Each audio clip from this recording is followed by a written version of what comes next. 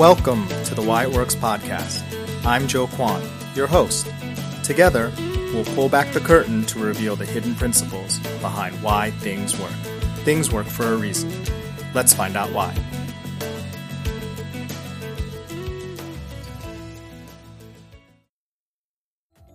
Quick update on a passion project of mine that will be released shortly. If you've ever dreamed of overcoming your fear of public speaking and not only surviving, but thriving, I've developed a 6-episode online course to help. The first module teaches you how to overcome your fear, and the others help you prepare to shine. Each episode is only 10 minutes and can be taken in any order. Thanks for listening, and I'll share more as we get closer to launch. Here with us today is Dr. David Lieberman, an internationally recognized leader in the fields of human behavior and interpersonal relationships. His 12 books, which have been translated into 26 languages and include 2 New York Times bestsellers, have sold more than 3 million copies worldwide. Dr. Lieberman frequently appears as an expert on The Today Show, The View, and Fox and Friends.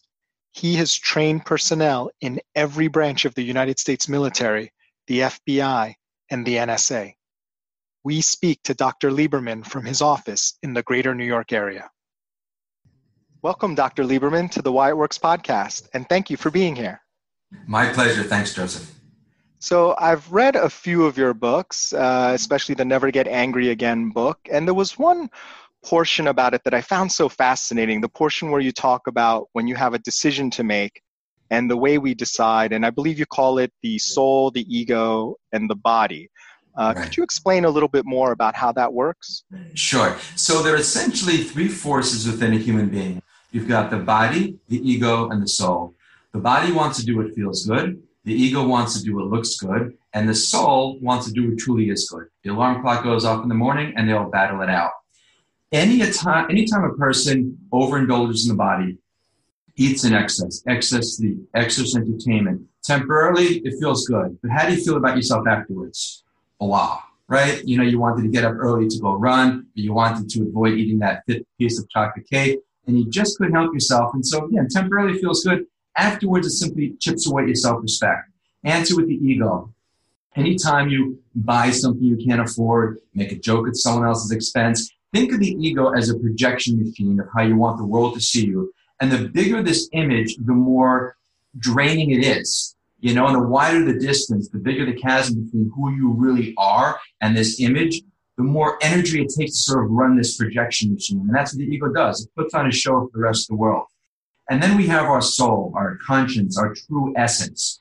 And when we make a choice to do what's right and responsible, and we go with our soul, our conscience, our moral barometer, even though it doesn't feel good, and irrespective of what looks good, we gain self-esteem. And self-esteem is so important because it's not just about loving yourself. Self-esteem is the gateway to emotional health, the gateway to happier, better relationships, and certainly the gateway to anger control. What I love about that is I feel like a lot of us, we understand that implicitly, but I'd never seen it formulated in that way. And it just really helped me mentally kind of think about it when I have a decision, like what are these different opposing forces that are pulling me? Because we experience all 3 of them. I mean, they're constantly raging inside us. It's not like, oh, I'm always going to go with, the right thing. That's right. And it's something that's intuitive. And when you're able to sort of concretize it and put a visual to it, it makes it easier. And we experience this, as you say, every day, many, many times each day. You have a decision, and then you've got so the question, really the $1 million question is, so fine, if I know I'm going to feel better after making the right choice, why on earth would I choose to do something irresponsible, right? And then you get into the whole idea about self-esteem and sort of this almost vicious cycle where if you don't love yourself, if you don't like yourself, if you don't respect yourself, why would you invest in yourself, right? If you love even a car, you would wash it, you would clean it, you'd get it gassed up right. But if it's an old piece of junk, you would just use it as storage.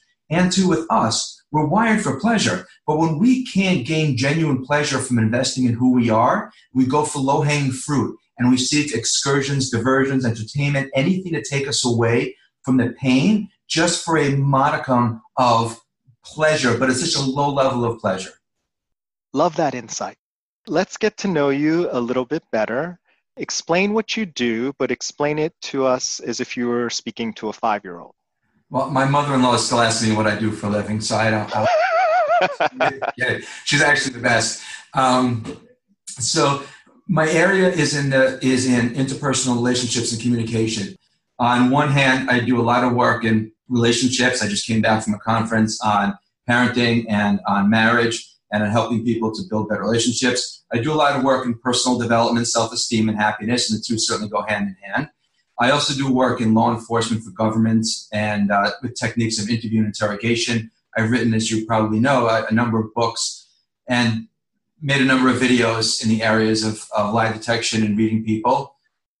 And right now, really, my passion is on anger management, because I found that no matter how much people worked on themselves and on their relationships and tried to move forward, if they were held back by these bursts of rage or triggers that were almost sometimes outside of their control, hard for them to maintain any sort of emotional integrity, and the relationships that they care about were in jeopardy. So by being able to show people how they can best manage their anger, it brings a whole new level of control into their lives. And that's something I'm just so excited to do, because it's something that makes a tangible difference from day one. Wow, that's really exciting and very serendipitous that we're having this discussion now. So I am so happy to have you here with us today, and let me tell you why.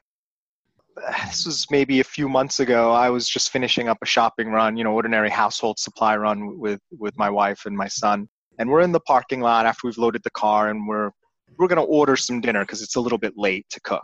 So we're getting on the phone to order, or right before we're getting on the phone, and we're trying to decide, and it's taking a little bit longer than I'd like. I'm talking minutes, like 2 or 3 minutes. I'm not talking hours.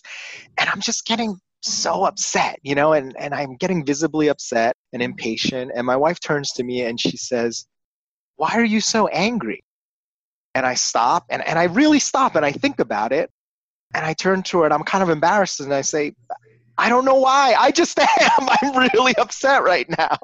And we get to order. Everything's fine. And the next day, I'm at the library, picking up some books. And I see this book in bright red, lettering, "Never Get Angry Again," with the scribble through it. And I was like, oh, my God.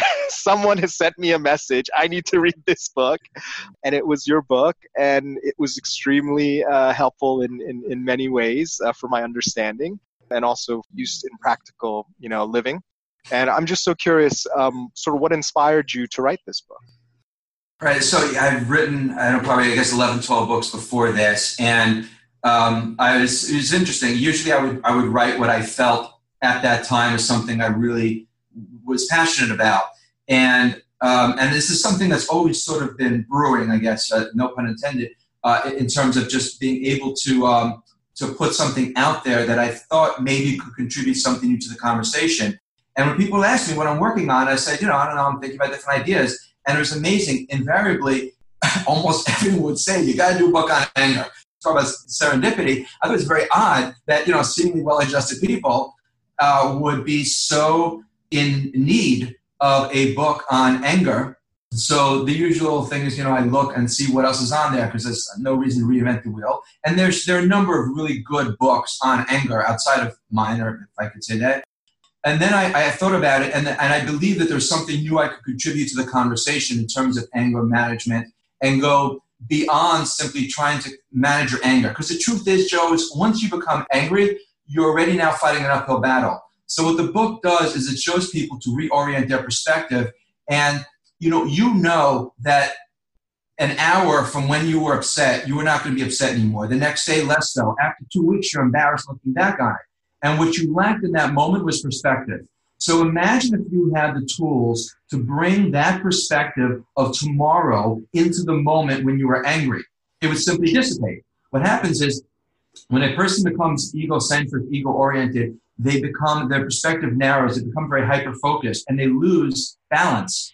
Sanity really is synonymous with perspective, the ability to see, accept, and respond to the world, to see reality clearly, accept, and respond. So in that moment, you were just hungry, you were tired, I suspect, and reality wasn't unfolding according to your expectations.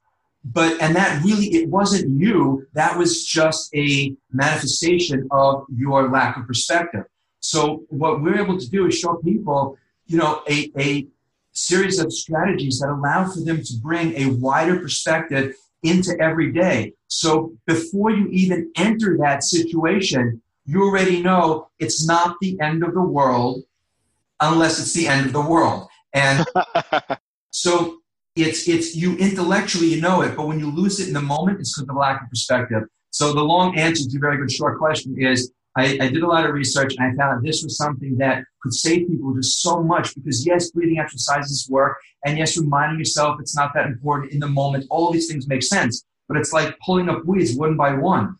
You're much better off taking a holistic approach and just uprooting, the weed at its source rather than simply clipping it every 2 seconds. Absolutely. Let's take a look at some examples of folks getting angry, and I'd love to get your take on it. This probably isn't one of Martin Scorsese's better known movies, but the portrayal by Robert De Niro of fallen boxer Jake LaMotta is so powerful. I get chills every time I see it.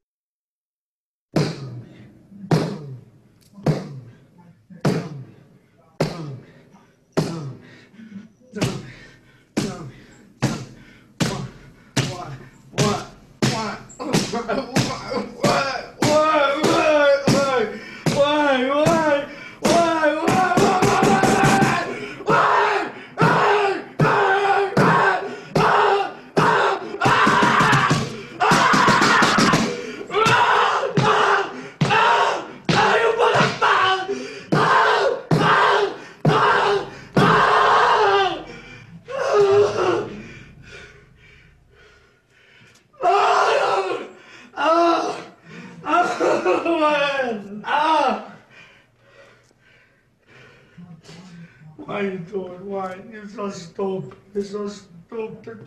So fucking stupid. You're so stupid. You're gonna be an animal.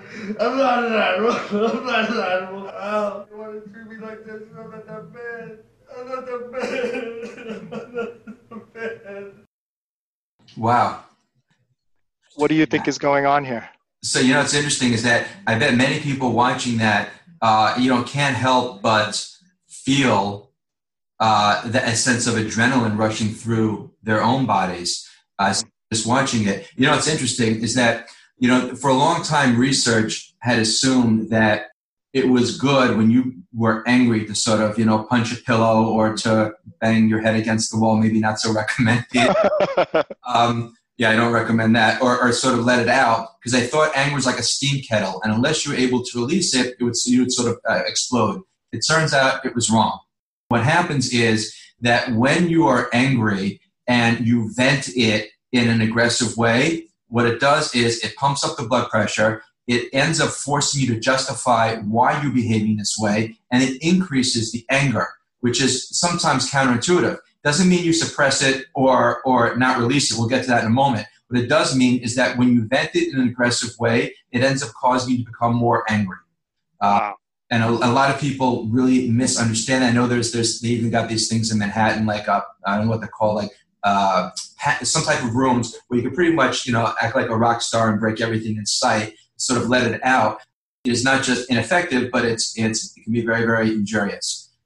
Also, parenthetically, but also important, is they found that people who exercise while angry are 4 times more likely to have a coronary incident than otherwise. Wow. So, you know what? Going out for that run while you're angry is grossly ill-advised. Now, exercise is fantastic for anger management, and you should express your anger. But those are 2 very important distinctions from aggressively expressing it. And the distinction is literally life and death, or can be. Yeah, I mean, when we take a look at that video, it seems less like a healthy expression and more like a forest fire or like something that makes it burn hotter almost. It seems like it would make it worse, not dissipate. That's just it. There's a saying that the external awakens the internal. And this is something that Aristotle spoke about thousands of years ago with behavior modification, is that but it's interesting is that, for example, they found that if you take a pen like this and put it in your mouth while watching something funny, you would assume it's funnier than if you do this, because the expression of having that smile on your face forced you to reconcile with your physiology. Meaning, if you're smiling, then why am I smiling? It must be because it's funny, not the other way around. So the external does awaken the internal. And by calming yourself down physically, you'll end up feeling calmer emotionally. Again, it doesn't mean that you suppress the anger. It's important to draw the distinction. But venting it in an aggressive way is very, very unhealthy. Expressing good, venting bad. Yes, good, yes. Okay, great. Let's take a look at a world-class poker player losing his poker face after a tough beat to an underdog. And chips, Annie Duke put the pressure on Phil when she check-raised him, and now with Phil's all-in call, the pressure is back on Annie. About 450 more. She set the trap, but Phil has come back very strong. I call. Annie calls the all-in, and Phil sees what he's up against. And Annie is overcome with emotion, seeing how close she is to winning this championship. Annie has control of his hand. Now here comes the turn. It's a 7. No help for Phil. Annie Duke is now one card away from $2 million. An 8, please. Phil Hellmuth needs an 8 to win this pot. Both players on their feet, anticipating the river card. It's a 3. Annie Duke has defeated 9 of the strongest poker players in the world and wins the first ever World Series of Poker Tournament of Champions. What the is going on? Unbelievable. She won every race for 2 days. Damn it. Show up with king 10. Overpair against overpair. She check raised me 6 times. I know she didn't have it all 6 times. Oh my God, I won. Oh. She had to be 30 to 1 to win this. I love Annie. But Well, you heard Phil, and he was right. Annie was definitely a long shot to win this all, but as the only female at the table, she is now the last man standing. another second from me. Second, third. No money. All right, let me call my brother. She wins $2 million. Oh, you heard Annie Duke. She's moving in with ace 4. She's going to give her brother Howard a call. I won. Oh my God, I won. This has got to be a proud moment for little sis. Oh God, Howard, I'm so sorry about the 6s. But clearly a bittersweet moment as well. I see it, but I don't believe it. I just don't believe it. I just can't believe it. And then there's bitter only. What just happened here, David? Yeah. You see, by the way, and let me tell you something. Let me ask you, do you think that, I don't know, 6 months, at what point do you think he would watch it himself and laugh like someone else would at that? How much time do you think would have to pass for him to look back and laugh, if at all? This guy, just because I've seen other clips of him venting and raving, I think it could take years, if ever. Fair enough. Right. And so, but that is, and I'm certainly not diagnosing anyone. He seems like a lovely guy, and you know, but the quicker we sort of regain our perspective, you know, it's an indication of our emotional equilibrium. But you'll see, he said several times there about, 30 to 1 odds and this and that. And it's a great clip because it points to something that goes to the core of a lot of people's anger, and that's a sense of fairness, right? In other words, it's not fair. You take an example about, how can you give your entire sales team a Rolex watch and they still get upset? And that's because one guy got it with a diamond bezel, and it's not fair. And you see little kids do this all the time, right? It doesn't matter what they get. They don't care how many cookies they got. If their little sister got a bigger cookie or more, right, they're not happy and they're angry. And, that's why, one of the reasons why the book has gotten so much attention is because it helps to explain this idea about fairness and how insidious it is and how dangerous it is. Because if you're constantly looking and comparing and contrasting what you have with what someone else has had, you will always come up short. As a matter of fact, it's actually a different book I wrote, but I bring down a study that talks about the Olympics, where there are 3 different places. You've got gold, silver, and bronze. Right. The silver medalist is actually unhappy, while the bronze medalist is happy.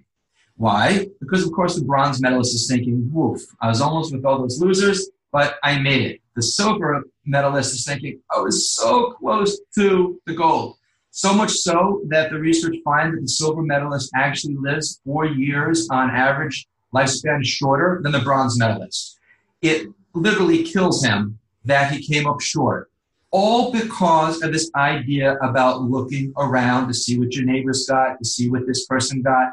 And when reality doesn't unfold according to our expectations and entitlements, of course it's going to lead to anger. But if you move through your day recognizing this idea that we hold about fairness is so distorted, you will be tickled pink with what you have, enjoy it, and you're not going to be kvetching and complaining because somebody else got something that you didn't get.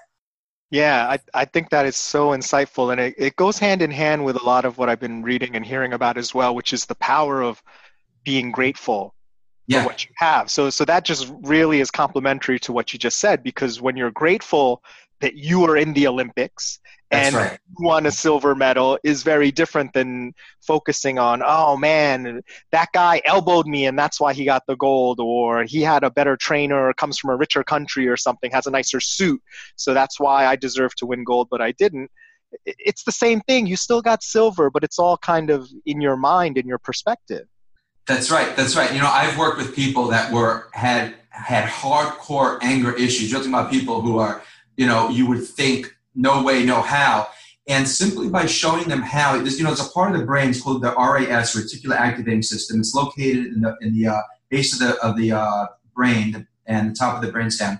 And its job is acts as a filtering mechanism to filter out unnecessary stimulation, which is why, for example, let's say, you've got a new car, or you bought a new tie, you've got new glasses, you're suddenly noticing other people's ties and cars and glasses. They were always there, but the reticular activating system, again, is a part of the brain that acts as an antenna of sorts, and it hones in on what you deem important.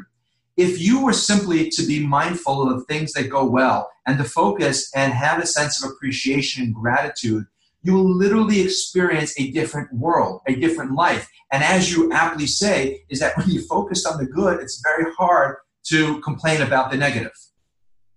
Wow. That is definitely something that I think all of us could could benefit from. So anyone who suffers through traffic in an urban area can probably relate to this next clip. Here's my Nightline co-anchor, Dan Harris. Damn punk trying to run me off the road. You are watching a road rage incident that goes to dramatic extremes. Investigators say it all started on a Sunday afternoon in March of last year when Bradley Turner and his wife Christy were driving in their Toyota SUV in James City, North Carolina. This Chevy pickup, driven by Josh Berry with his friends Nathan and Shaylee inside, may have cut them off. He got up beside me, leaned out the window, pointing at me, saying he's going to kill me. The chase was on. For 30 to 40 minutes, with their 4-year-old child in the back seat, the Turners tailed the young trio. Josh Berry says he tried to lose them, but they followed him all the way to his friend Nathan's driveway. When we see him getting out of the car, I threw my truck in park, turned off the keys, and looked at Nathan, and I was like, I guess he's really going to come up here. In that moment, Berry's friend Shaylee started rolling her cell phone video camera. And when he walked up, I just looked at him. He said a couple words, threw a punch, and it was on like Donkey Kong. On like Donkey Kong. Turner goes down, and remember, his child is in the back seat. The first time I looked up, honestly, that's when I seen the kids in the car. That's the only reason I didn't keep kicking. And look at this. You see his wife coming down the car, and she's got a gun and hands it to him. Her facial expression is completely calm. Christy Turner hands her husband a pistol. He cocks it, and it accidentally goes off. All I heard was click, click, click. That is when the camera goes off, too. So, Dr. Lieberman, how come this is actually so believable, right? Like you see this, and it's actually not that far of a stretch of the imagination for this to happen to someone we know or to ourselves. No, and for sure. Let me offer a background to better put this into psychological context, because we presume that it's the person that got us upset. Let me give you an example. Let's say you're driving along and you get cut off on the road, right? First, many people want to see what the person looks like who just cut us off, right? Because why? Who is going to bother you more? A nice little lady driving like this, right, with on the way to her own funeral, or a young guy driving with a beer bottle in one hand, a cigarette in the other, baseball cap, music blasting. Who is going to bother us more, the little lady or young guy? The punk. Why? Because we assume the little lady probably didn't see our car, right? Maybe, let alone the dashboard of her own car. But the young guy did it to me on purpose because he doesn't care. He doesn't respect me, blah, blah, blah. So look at the insanity. You almost get into an accident and you speed up, risk your life to see what the person looks like, to see how angry you should be, right? Because it's not the situation. It's the meaning we attach to the situation. See, if that person who cut them off was a little old lady, this guy would have maybe let out a couple of non-choice words, and that would have been the end of it. But the young guy suddenly enraged his own ego, and it became personal. And here's, I want to save all of your listeners and viewers 25 years of therapy, okay? Something happens, you take it personally, you get upset. Something happens, you don't take it personally, you don't get upset. That's it, Joe, okay? Once you get upset, you're fighting an uphill battle. Now, what happens is when you're in a situation with somebody, let's say somebody's mean, somebody's yelling at you, somebody's screaming at you. If you're focused on your pain, of course you're going to get upset. If you focus on their pain, you won't. Which is why, for example, let's say that, take this crazy guy, he's probably a reasonable guy who, my best guess is, feels grossly ashamed of his actions. I mean, think about it. What reasonable person would bring themselves to this point? But, let's say that you found yourself in a situation and somebody bangs into you and you turn around and you're upset, but you see the person that's handicapped or blind trying to get by, right? Your anger just simply dissipates because you see their vulnerability, you see their helplessness. You don't take it personally. And that's just it. You're focused on their pain. But if you're focused and so consumed with your own pain, you can't see past your own stuff. And that's what leads to anger, which is why the more egocentric a person is, the more the world revolves around them, the more angry they're going to become. And we go back to the original model, the body, ego, and soul. The less responsible we are, the more the ego is going to engage to compensate for our feelings of guilt, insecurity, and shame, and so on, that we're not able to look at someone else's pain because we're just ensconced and consumed with our own. Yeah, to use your language, I think the ego is very like me facing, right? So it doesn't allow us, like you said, to see the other person as part of us or part of the situation. We stop at ourselves and that's it.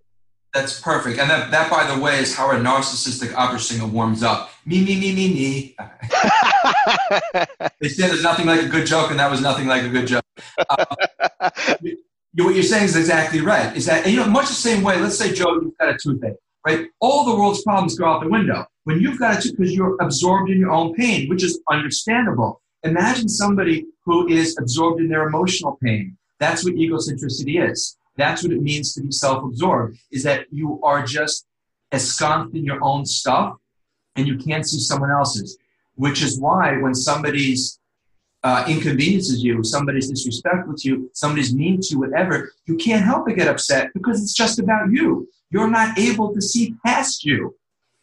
Yeah, what I love about this is this insight is keying in on how anger is less about the things that are happening to you and more about who you are and how you process it and the meaning and how you react to things. That's right. It's completely interpretation, which is why, for example, there's so many ways to look at this, but let's say, take that same exact scenario with this guy that we just saw, right? Mm-hmm. Now, let's assume that right before he got cut off on the road, he got a call and he found out that he won the $100 million Powerball, right? He gets cut off. He's not even thinking about this guy, right?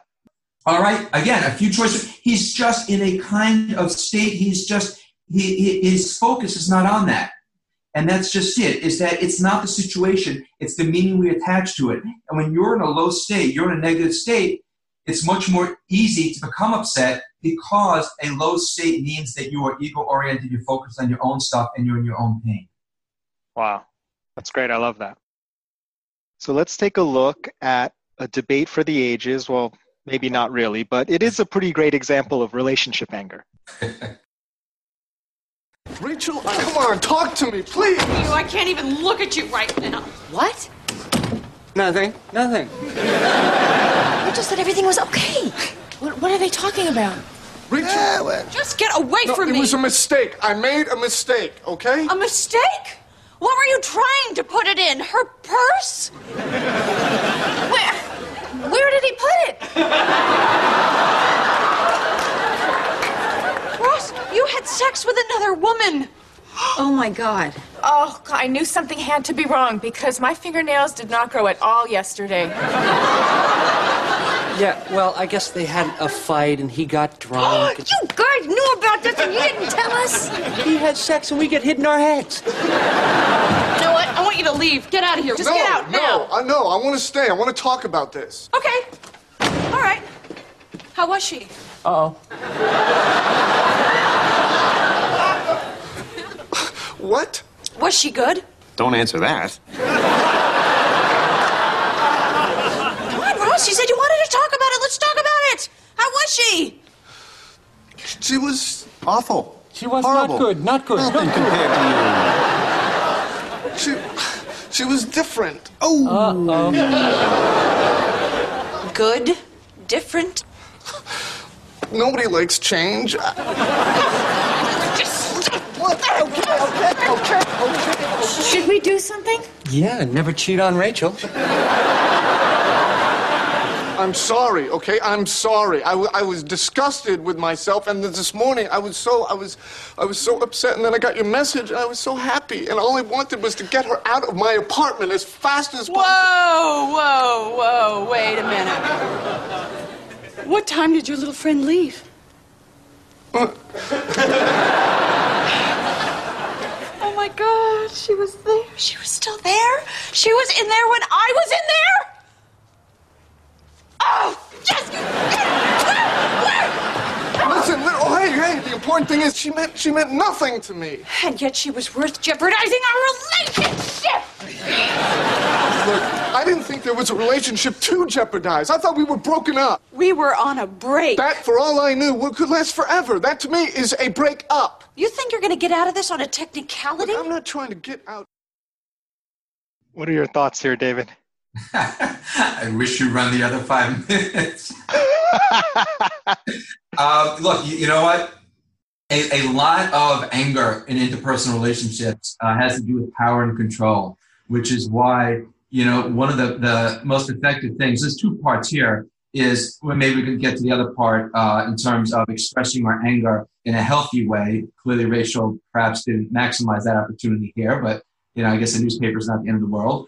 But when you've done something that's egregious, something that is really unconscionable, something very wrong to somebody else, a lot of it has to do with power and control. Yes, it has to do with the fact that you did something that went against their wishes, but you made them feel very helpless and vulnerable, which is why one of the things you want to do in getting that relationship healthy again is to reestablish trust by putting that other person in a position of control, meaning that we very often do the exact opposite. We did something that we regret, so we show up at the person's office, or we call them up and say, okay, fine. We end up moving more into their space and trying to assert more power, more control, and they were vulnerable and taken advantage of and manipulated by us, and now we're seeking to balance it out by doing more of the same. And it's the opposite of what you want to do. You want to put that person back in a position of control, come into the situation with complete humility and respect, and those are the 2 keys here. Whenever you want to reestablish a relationship after you've done wrong, come into it with humility. That means you take your ego out of the way. It wasn't like he said, you see how well that went here. He was defending himself, and as she pointed out, a technicality. Right or wrong doesn't make a difference. It's not about the semantics of it, but it has to do with the fact that, no one's going to get more mad at you than you are at yourself, right? So I do a lot of work with customer service also. So had Ross beaten himself up and said, you're right, I cannot, and ended up beating, Rachel would have nowhere to go. This is true also. As soon as you sort of defend yourself, they get defensive. So you come into complete humility, you don't defend yourself, you acknowledge and accept full responsibility 100%, and then you put the person in a position of power by saying, what is it that I can do to restore my trust or your trust in me? What can I do? You tell me, not this is the way we're going to do it. I said I was sorry, and so on. Well, what I love about what you're saying about that, it reminds me of one of my fatal flaws when I'm apologizing, let's say, to my wife. It's the whole sorry, not sorry, right? You start off saying you're sorry, and then you kind of just throw a little bit of extra in at the end, and you just ruin the apology. And I guess from your perspective, why is it so hard for us to really come with humility and apologize in a way that gives people back that dignity, that power, and control when we've injured them? That's a beautiful question. And the answer is one word, and that's the ego. The ego wants to do a lot of things. Accepting responsibility is the last one on its list, because the ego's identity is in being right. It's in looking right. It's in being perceived of as right. It's feeling in control. It is all the anathema, the opposite of what our real self is, which is a sense of humility and a sense of honesty and integrity. So when you admit that you're wrong, you have to make the reason why it's so difficult is because your ego is engaged, which is why humility is so important. Because again, when you take your ego out of the equation, you're able to see from the other person's perspective, you're able to empathize with them, and that's who empathy is. My ego and your ego are out of the way. I can feel your pain. Your pain is my pain, in which case I'm only focused on your pain, and then I can help you. But if I'm focused on my pain, if I'm upset, I can't feel your pain. I can't shift perspective. I can't worry about you when I'm consumed with myself. So what makes it, the reason why you throw that in there is the right thing to do intellectually is to come in and apologize. And then it's sort of like your ego says, well, hold on a second, Joe. You're not completely to blame here. Go ahead and tell her why you did what you did, and then you kick yourself afterwards because you want to take complete responsibility, even if you're 1% to blame. Doesn't make a difference. Take complete responsibility. Once the relationship is healed and healthier, then revisit it. But if you come into it with a he said, she said, you're back to arguing the very same way that you were the first time it happened, and you won't move the relationship forward, let alone the conversation. Yeah, I really love what you're saying about the egos kind of being blended together as opposed to being separate, and that being more healing and helpful. I study a martial art, Aikido. It's very much the same thing from a physical perspective. For me to execute a technique properly, I have to almost in a way become softer and blend with the other person and not think, okay, I'm here blocking this, they're here attacking. I actually have to say, okay, this is coming in and it's not so much catching, but almost like accepting it and saying, okay, this has a right to be, I'm here. And then from there, you can come to a resolution that's less painful because it's more natural, so to speak. I'm going on record that I'm stealing that example. I love it. That's great. And yeah, Aikido or Judo is a great example of using your opponent's strength against them. And if you're just feeling so, stuck in your own thing, you're going to combat force with force. And you're not able to gel or meld, and you just expressed it beautifully. And also another great example is public speaking. Why is public speaking such a big fear? And they say even that, it's a greater fear than death, is because a person fears that they're going to be rejected, they're going to be not accepted, someone's going to say something, they're going to feel foolish, and so on. So one of the great things you can do in terms of public speaking is also an example I bring in the book as well, because it goes to the core of fear, and fear is always a precursor to anger. And that is that if you focus on the other person and on their needs, if you're giving a speech and you're consumed with how you're coming across, of course you can be self-conscious. That's what it means, is you are literally conscious of the self.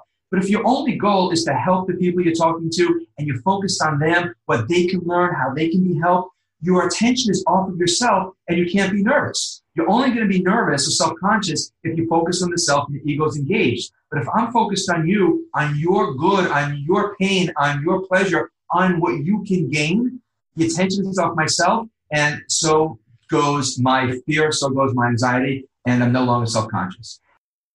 So, Dr. Lieberman, I have already stolen that example from you. I think I got some of that from reading your books, and I'm actually working on something about, to help people overcome their fear of public speaking. Yeah. I almost literally take that example word for word that you just gave. So, thank you for the reminder. Well, you know what they say: if you take it from one place, it's stealing. Take it from two, it's research. No problem. Thank you. So what is it about the relationship between sons and their fathers that can be so difficult? Let's take a look at a pretty dramatic moment from an otherwise lighthearted comedy. Will, I'm glad you're here. Some business came up I got to handle. So we're going to have to put our trip on hold. You understand? Yeah, that's cool. That's cool. Just for a couple of weeks. I understand. Yeah. Maybe a little longer. Yeah, whatever. Look, I'll call you next week and we'll iron out the details. Okay? Yeah. It was great seeing you, son. You too, Lou.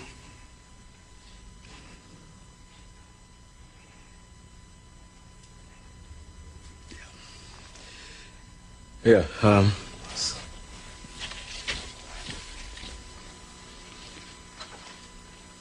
I'm sorry, Will. You know what? Actually, this works out better for me. You know, the Slimmies of summer come to class wearing next to nothing. You know what I'm saying? Will, it's all right to be angry. Hey, why should I be mad? I'm saying at least he said goodbye this time. I just wish I hadn't wasted my money buying this stupid present. I'm sorry. If there was something that I Hey, you know what? You ain't got to do nothing, Uncle Phil. Hey, ain't like I'm still 5 years old, Ain't like I'm going to be sitting up every night asking my mom, when's Daddy coming home, Who needs him? Hey, he wasn't there to teach me how to shoot my first basket, but I learned, didn't I? Hey, I got pretty damn good at it too, didn't I, Uncle Phil? You did. Got through my first day without him, right? I learned how to drive. I learned how to shave. I learned how to fight without him. I had 14 great birthdays without him. He never even sent me a damn card. To hell with him!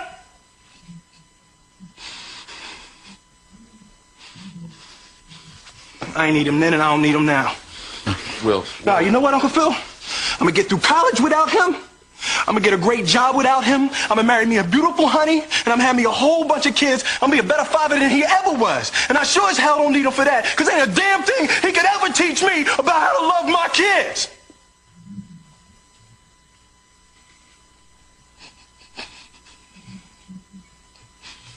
How come he don't want me, man?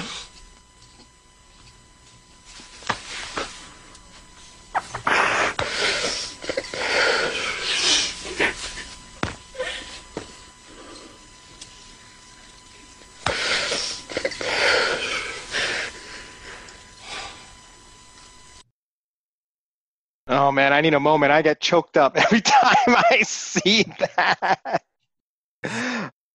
Oh, what's your reaction here, Dr. Lieberman? So isn't it, first, Will Smith is a great actor. It is amazing how easily our emotions get swayed from something as a comedy, and it's not real. So what Paul's honest, and it's interesting is that, certainly well acted and well written. And, at the end he says, what's wrong with me? You will not find too many people who have severe anger issues that doesn't have some sort of relationship challenge, particularly with their parents.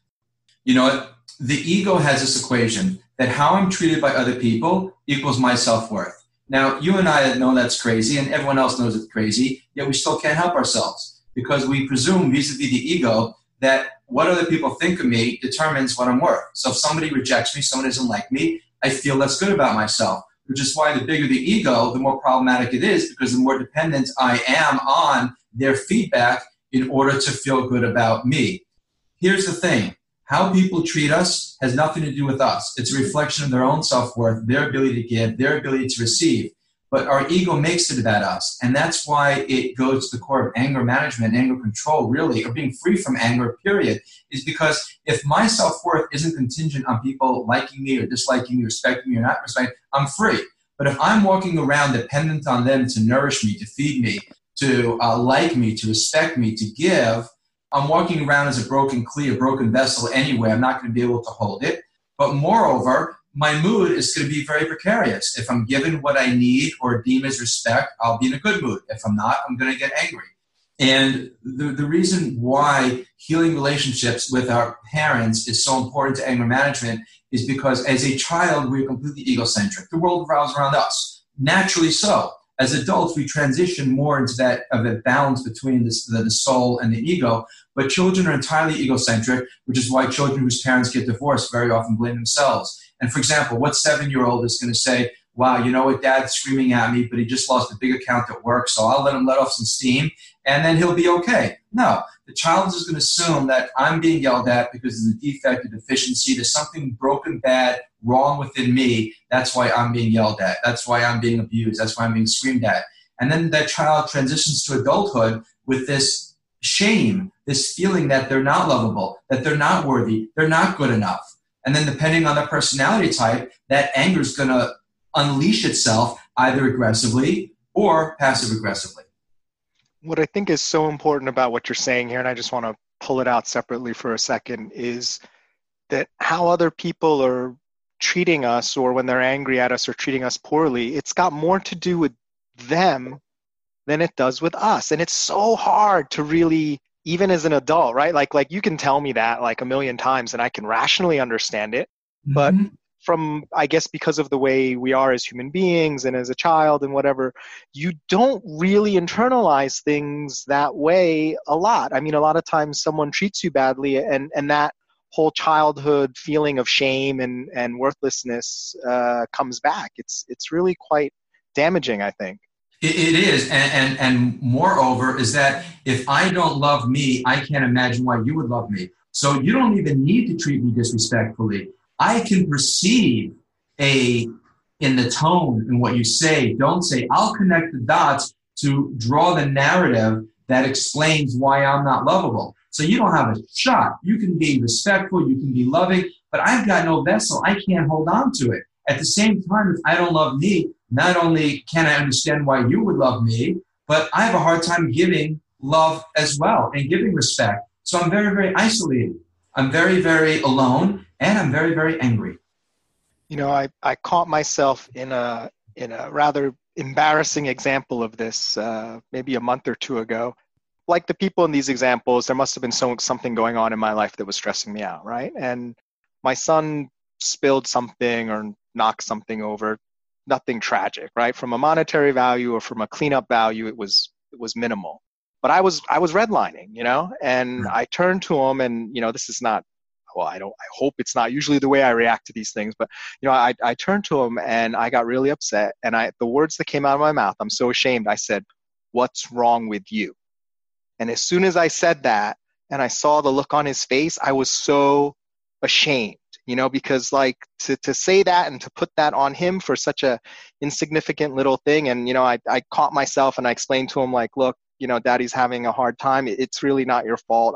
I take those words back. I'm so sorry. I don't want you to ever think that you make a mistake and that means there's something wrong with you or I'll love you any less. But you can see how people over a lifetime with good parents who aren't trying to damage their kids, but using that kind of language and repeating that pattern, it's very damaging.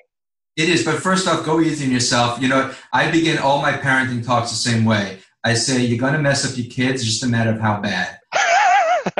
Very few people transition out of, you know, childhood. And you know, why? Because, you know, we're human beings. We do the best we can and so on. But certainly, you know, once you catch yourself and, you know, you explain to the child, I'm a big proponent of when parents lose their temper, is to explain and to apologize, model at least for the child what it looks like, because they're going to lose their temper too at some point, and model what it looks like, not that you hold on to it, say, you know what, I got upset, but you know what, and then begin to blame.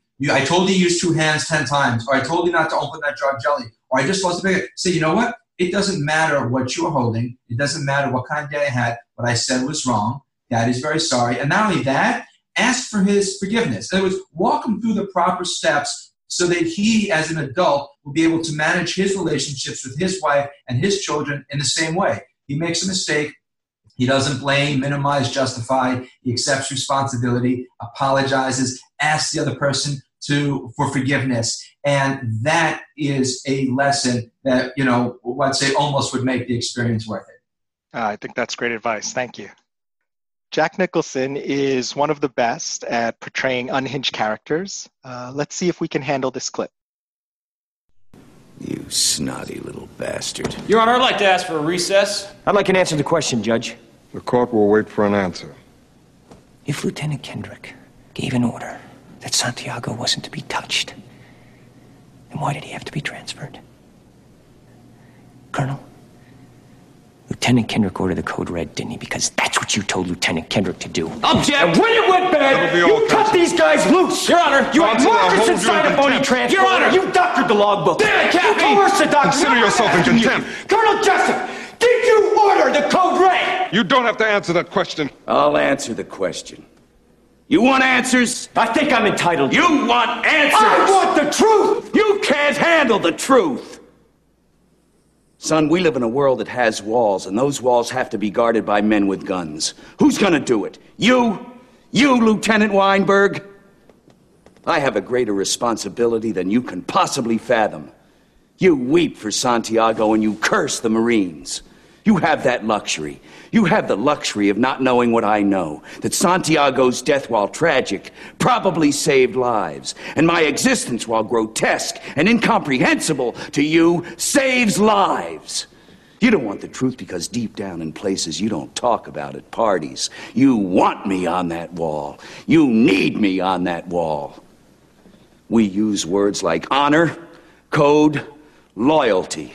We use these words as the backbone of a life spent defending something. You use them as a punchline.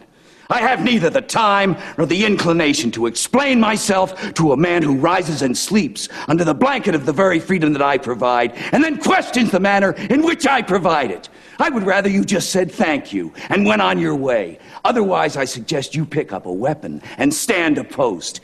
Either way, I don't give a damn what you think you are entitled to. Did you order the code red?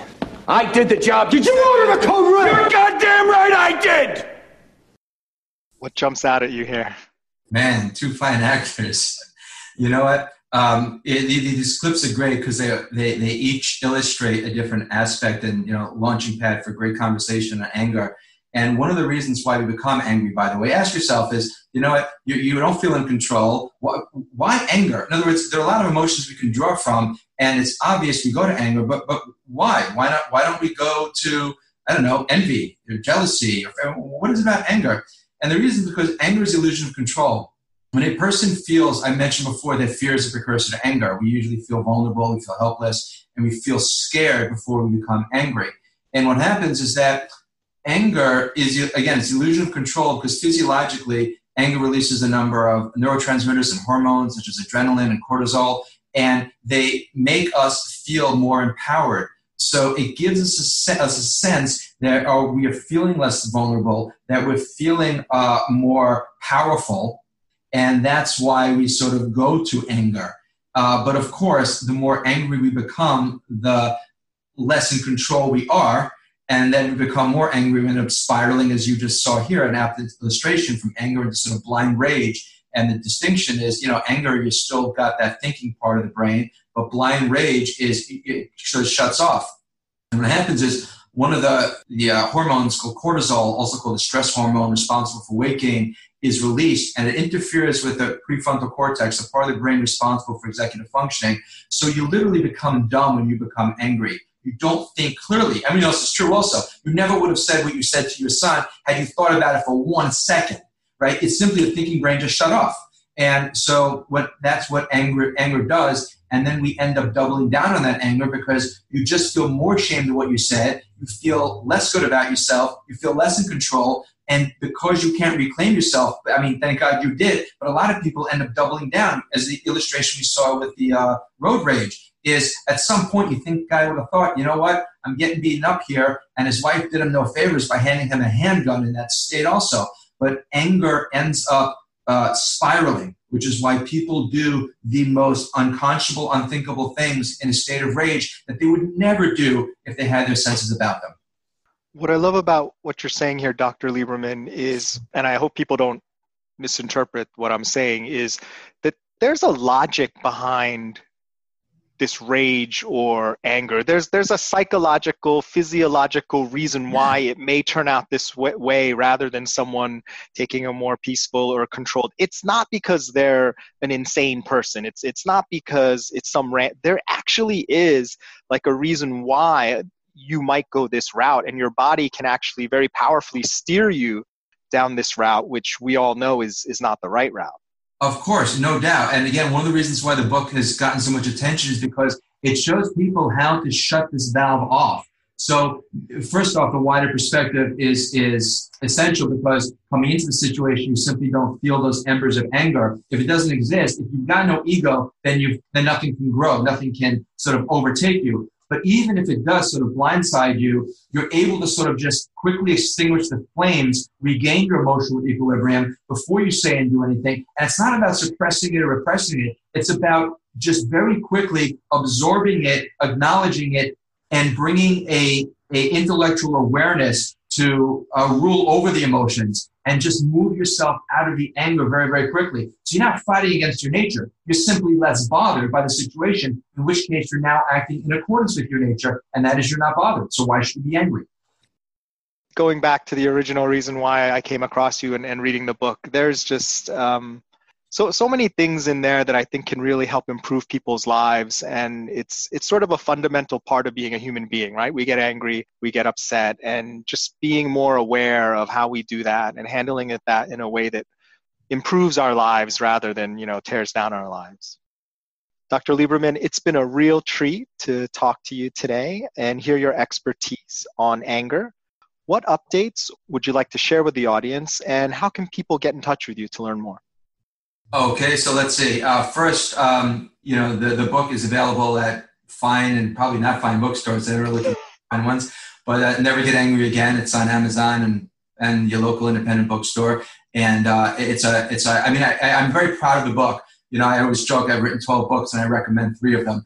But this is one that it is actually practical. It's not just theories and philosophies or psychology. It's real, genuine, practical stuff that works. So I'm just grateful for the opportunity to do that. So they can check that out on Amazon. My website, they can go to as well. And I've got, if they're interested in something on lie detection, I've got courses. It's neverbeliedtoagain.com.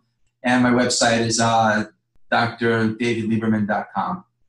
Great. And I will include all that information on the show notes so people can find it easily. Thank you, Dr. Lieberman, for sharing your insights on why it works. My pleasure. And let me say, you are an amazing guy. Everyone should know. If you want to keep this in, it would be great, because they should know. You've been so pleasant throughout this entire process and sort of putting this together. I know it wasn't easy. It took several months of back and forth to get a date and to make it work. And you've been such, as we say, a mensch, such a gentleman in the entire process. You're a lovely person. You're a super talent. And I wish you a lot of success. Thank you, sir. Like Scorsese and De Niro, a great book to go with this podcast is Never Get Angry Again, the foolproof way to stay calm and in control in any conversation or situation, by our guest, Dr. David Lieberman. It's one of the most insightful books I've ever read and has informed my thinking in many areas beyond just anger. To receive a free copy of Never Get Angry Again, or another audiobook of your choice, just go to audibletrial.com/whyitworks. Again, that's audibletrial.com/whyitworks for your free audiobook. To support our show, please leave a rating or comment or become a sponsor of Why It Works by going to www.patreon.com/whyitworks. That's www.patreon.com/whyitworks. Thank you. And remember, the enemy of learning is boring.